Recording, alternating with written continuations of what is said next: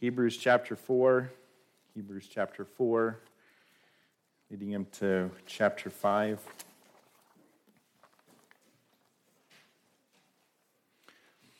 There are certain places where the average person isn't allowed to get in. Maybe it's at a baseball game and the average person doesn't get to go to the dugout and greet the players. Maybe it's backstage to a concert. You have to get special permissions for that. The office of a CEO, to be able to go in there, not just anyone is able to get in. Or maybe it's, as you're calling customer service, not just anyone can get through, much less to get through and talk with a supervisor to get your problem resolved. Even if you're able to get to these, what the world would consider significant places, important places, a question you would be asked or would be assumed is, why are you here? And what gives you the right to be able to remain here? There's a sense when we think about this in God, what gives us the right to be able to come into God's presence?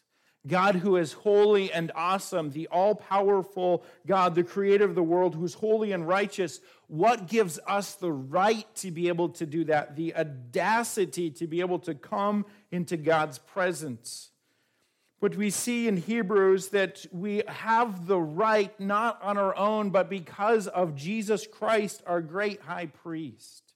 He is the one who comes before us in God, and we're instructed, we're encouraged from verse 16 of chapter 4 to come boldly into his presence, to not come in a timid way, and not in that sense, but to come boldly into his presence. Why? To receive the grace and mercy that we need in our time of need. So we think about this today. We want to consider how we should keep coming to God for mercy and grace. We should keep coming to God for mercy and grace. This is what the work of Christ admonishes us to do. And the writer of Hebrews is writing to a group of Christians who are thinking about going back under the law, going back to the sacrificial system. They weren't thinking that Christ is that significant and that important. And again, he shows throughout this book that Jesus Christ is the important one. He is the eternal God. And here in this passage, it shows us that he is our great high priest. Why should we keep coming to God? Well, Jesus is fully qualified to be our high priest. He is the one who has gone before God the Father on our behalf with the sacrifice of his own self, with his own blood. We want to consider this, how Jesus Christ is fully qualified to be our high priest. We see in chapter 5 that the writer of Hebrews here shows this argument by bringing them back to consider how Israel's high priests were chosen. So Israel's high priests, what about them? First of all, they were chosen or taken from among men. They were human. They were taken from among people. In verse 1, for every high priest taken from among men, among the people, is appointed for men in the things pertaining to God. So they were chosen from among the people, and we see in the law that they were chosen of the tribe of Levi, so the priests were human. Secondly, they offered gifts and sacrifices at the end of verse 1. These were the things pertaining to God that God had instructed them. And the gifts and sacrifices, it's a summary term relating to the offerings that they would offer there. And they offered them on behalf of the people. The people weren't just to offer these sacrifices on their own accord to God, but to come through the priests. And then the priests would offer them to God on behalf of the people. Third, the priests were to deal gently with the people because he himself was weak. We see at the end of verse 2, he himself, the high priest, is also subject to weakness. Weakness here is used in the sense of sin. And we see that from verse 3, that he had to offer a sacrifice for his own sins. And so an example of this would be in Leviticus chapter 16, the Day of Atonement. The high priest, had to first offer the sacrifice for his own sins, and then he would go and offer the sacrifice for the sins of the people. And this reality was to instruct the high priest to have compassion. The beginning of verse 2 says the idea of dealing gently with the people. He was to avoid two extremes. One was the sense of indifference to them and their sin. Well, everybody sins. That wasn't the attitude that he was to have. And the other attitude he wasn't to have was impatience. I can't believe you did this again. Because he would think of his own life. What sins have I done more than once? And so he was to, as a human who also needed God's forgiveness, to deal with the people gently, having compassion on them.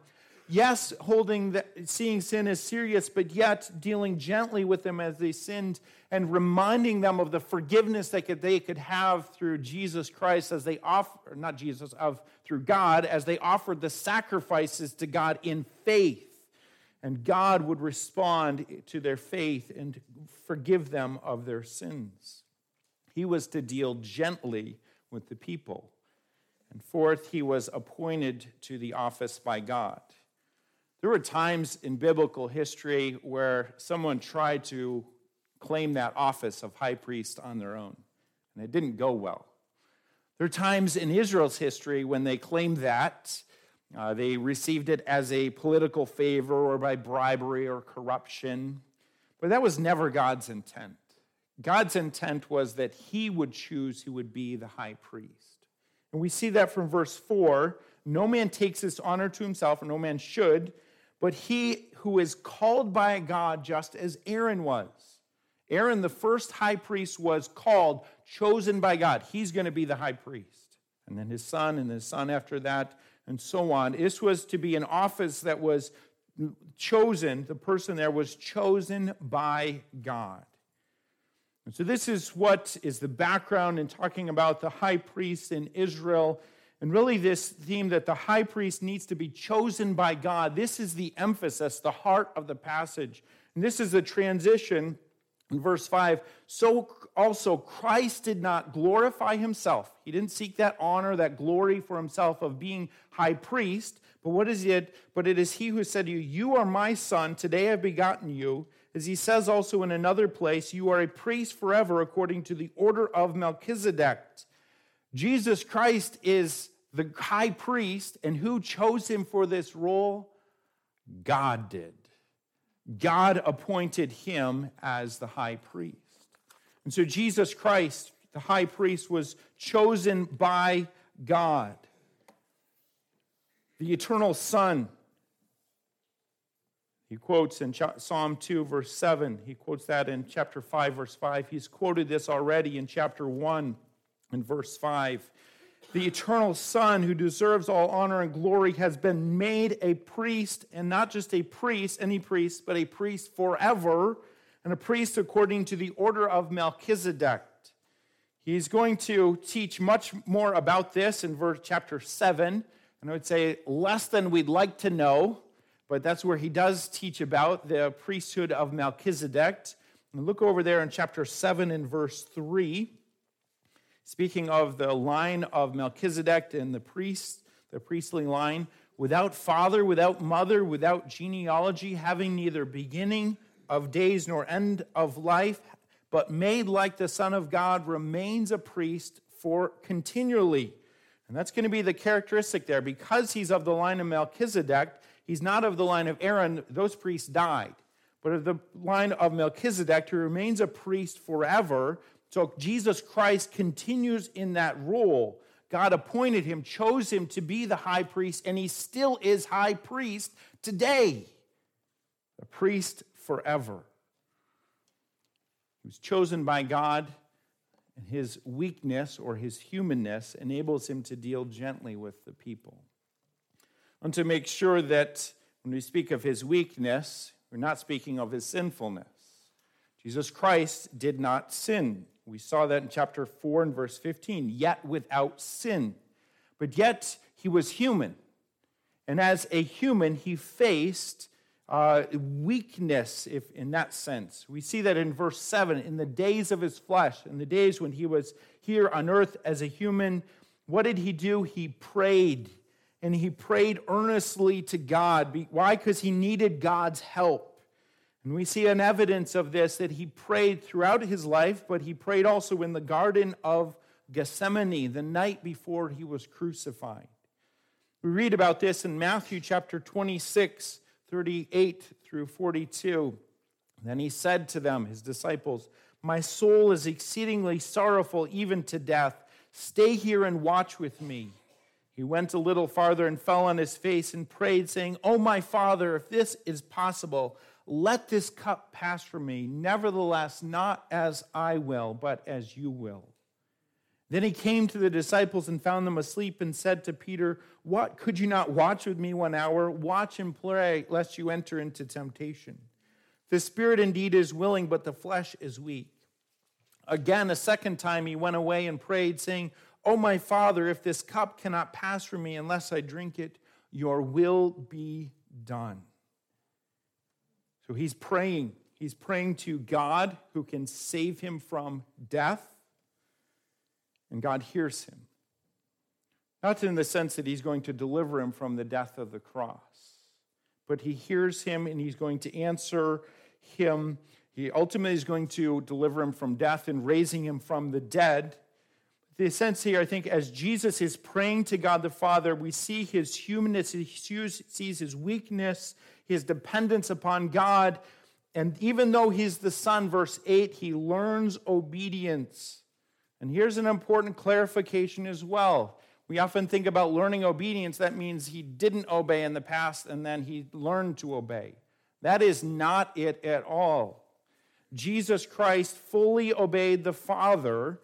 In each new setting, each new circumstance, he fully obeyed the Father. He learned what it looked like to obey in that situation. And in what the Father wanted of him, we see at the end of verse 8, included suffering. Jesus Christ, and encapsulated at the Garden of Gethsemane as he prayed, "Not my will, but yours be done." The Father said, "I want you to suffer." Jesus said, "Okay, I'm going to do that. I'm going to go to the cross for you." And he obeyed his Father. Yes. He knew what it was like to face sin. He knew what it was like to be tempted. He knew what it was like to be human, but he never sinned. And in his humanness, it enables him to deal gently with people. See, I think Jesus, he's not like the boss's son who wants all the power and privilege of being the boss's son. Like, he likes to be able to tell everyone what to do and have all the money he wants. But then his boss tells him to do something hard. He's like, "Yeah, right." That wasn't Jesus. Jesus is the Son, and his Father told him to do something incredibly hard, to go to the cross. He said, "Okay, I'm going to do this." In the path of obedience. And Jesus Christ, what he did in going to the cross, he offered himself as the perfect sacrifice. Beginning of verse 9, "And having been perfected," or brought to completion. Through Jesus' suffering and temptation, he passed the test and was fully qualified to offer himself as the perfect sacrifice. If he had sins, he would have had to have a sacrifice for those sins. But because he was sinless, he could offer himself as the final sacrifice. And that's what we see. He became the author, the source of not just salvation, but eternal salvation. The priests, their offerings, they had to be repeated. Christ's sacrifice, as Hebrews bears out again and again, it was once for all. And so through Jesus is eternal salvation from sins, eternal life with God in heaven, through his own sacrifice upon the cross. And how did Jesus Christ get to this place? He was chosen by God to be the final high priest. Called by God, verse 10, as high priest according to the order of Melchizedek. This is why they should not go back to the sacrificial system. This is why they should not go back to the law and its ways of doing things. They should not go back to the Jewish way of worshiping God, but they should cling to Christ. The final high priest has come.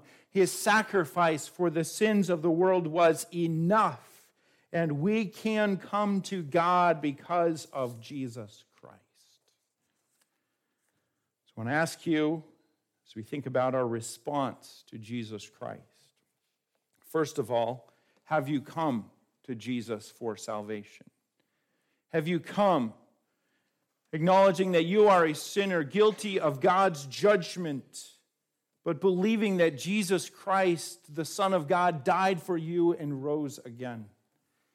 If you do not come to Jesus, you will have to pay the penalty for your sins. You will have to be eternally separated from God in hell because of the penalty that you rightly deserve. But Jesus Christ has shed his blood for you. He paid the penalty for you. If you have not come to place your faith in Christ, come to him. Trust in him today as your Savior. He is there. He shed his blood for you. Don't be wondering if you are going to go to be with God in heaven someday. You can know through your faith in the finished work of Jesus Christ upon the cross. Secondly, if you've trusted in Christ as your Savior, you should come to God with boldness for the mercy and grace that you need. You ever feel like you don't have the right to come? Who am I to come before God? And on your own, you don't, apart from Jesus. We don't have the right to be bold with God and ask him for mercy and grace, but we do because of Jesus. And so we should come. I hope you came to him yesterday for mercy and grace. I hope you come to him today, and you know what? Tomorrow come to him for mercy and grace. He is the source of your life, your help, your salvation. Keep coming to him. Let your life be bound up in Jesus Christ, your Savior, your great high priest who has made the way for you to come into his presence and keeps that way open because he is the eternal high priest. We get be discouraged thinking about ourselves, our circumstances, our sin. He says, keep coming. Come to him for mercy and grace.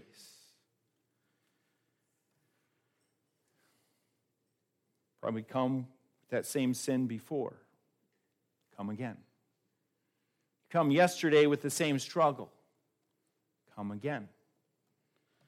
As Hebrews chapter 8 and verse 12 tells us, for I will be merciful to their unrighteousness, and their sins and their lawless deeds I will remember no more.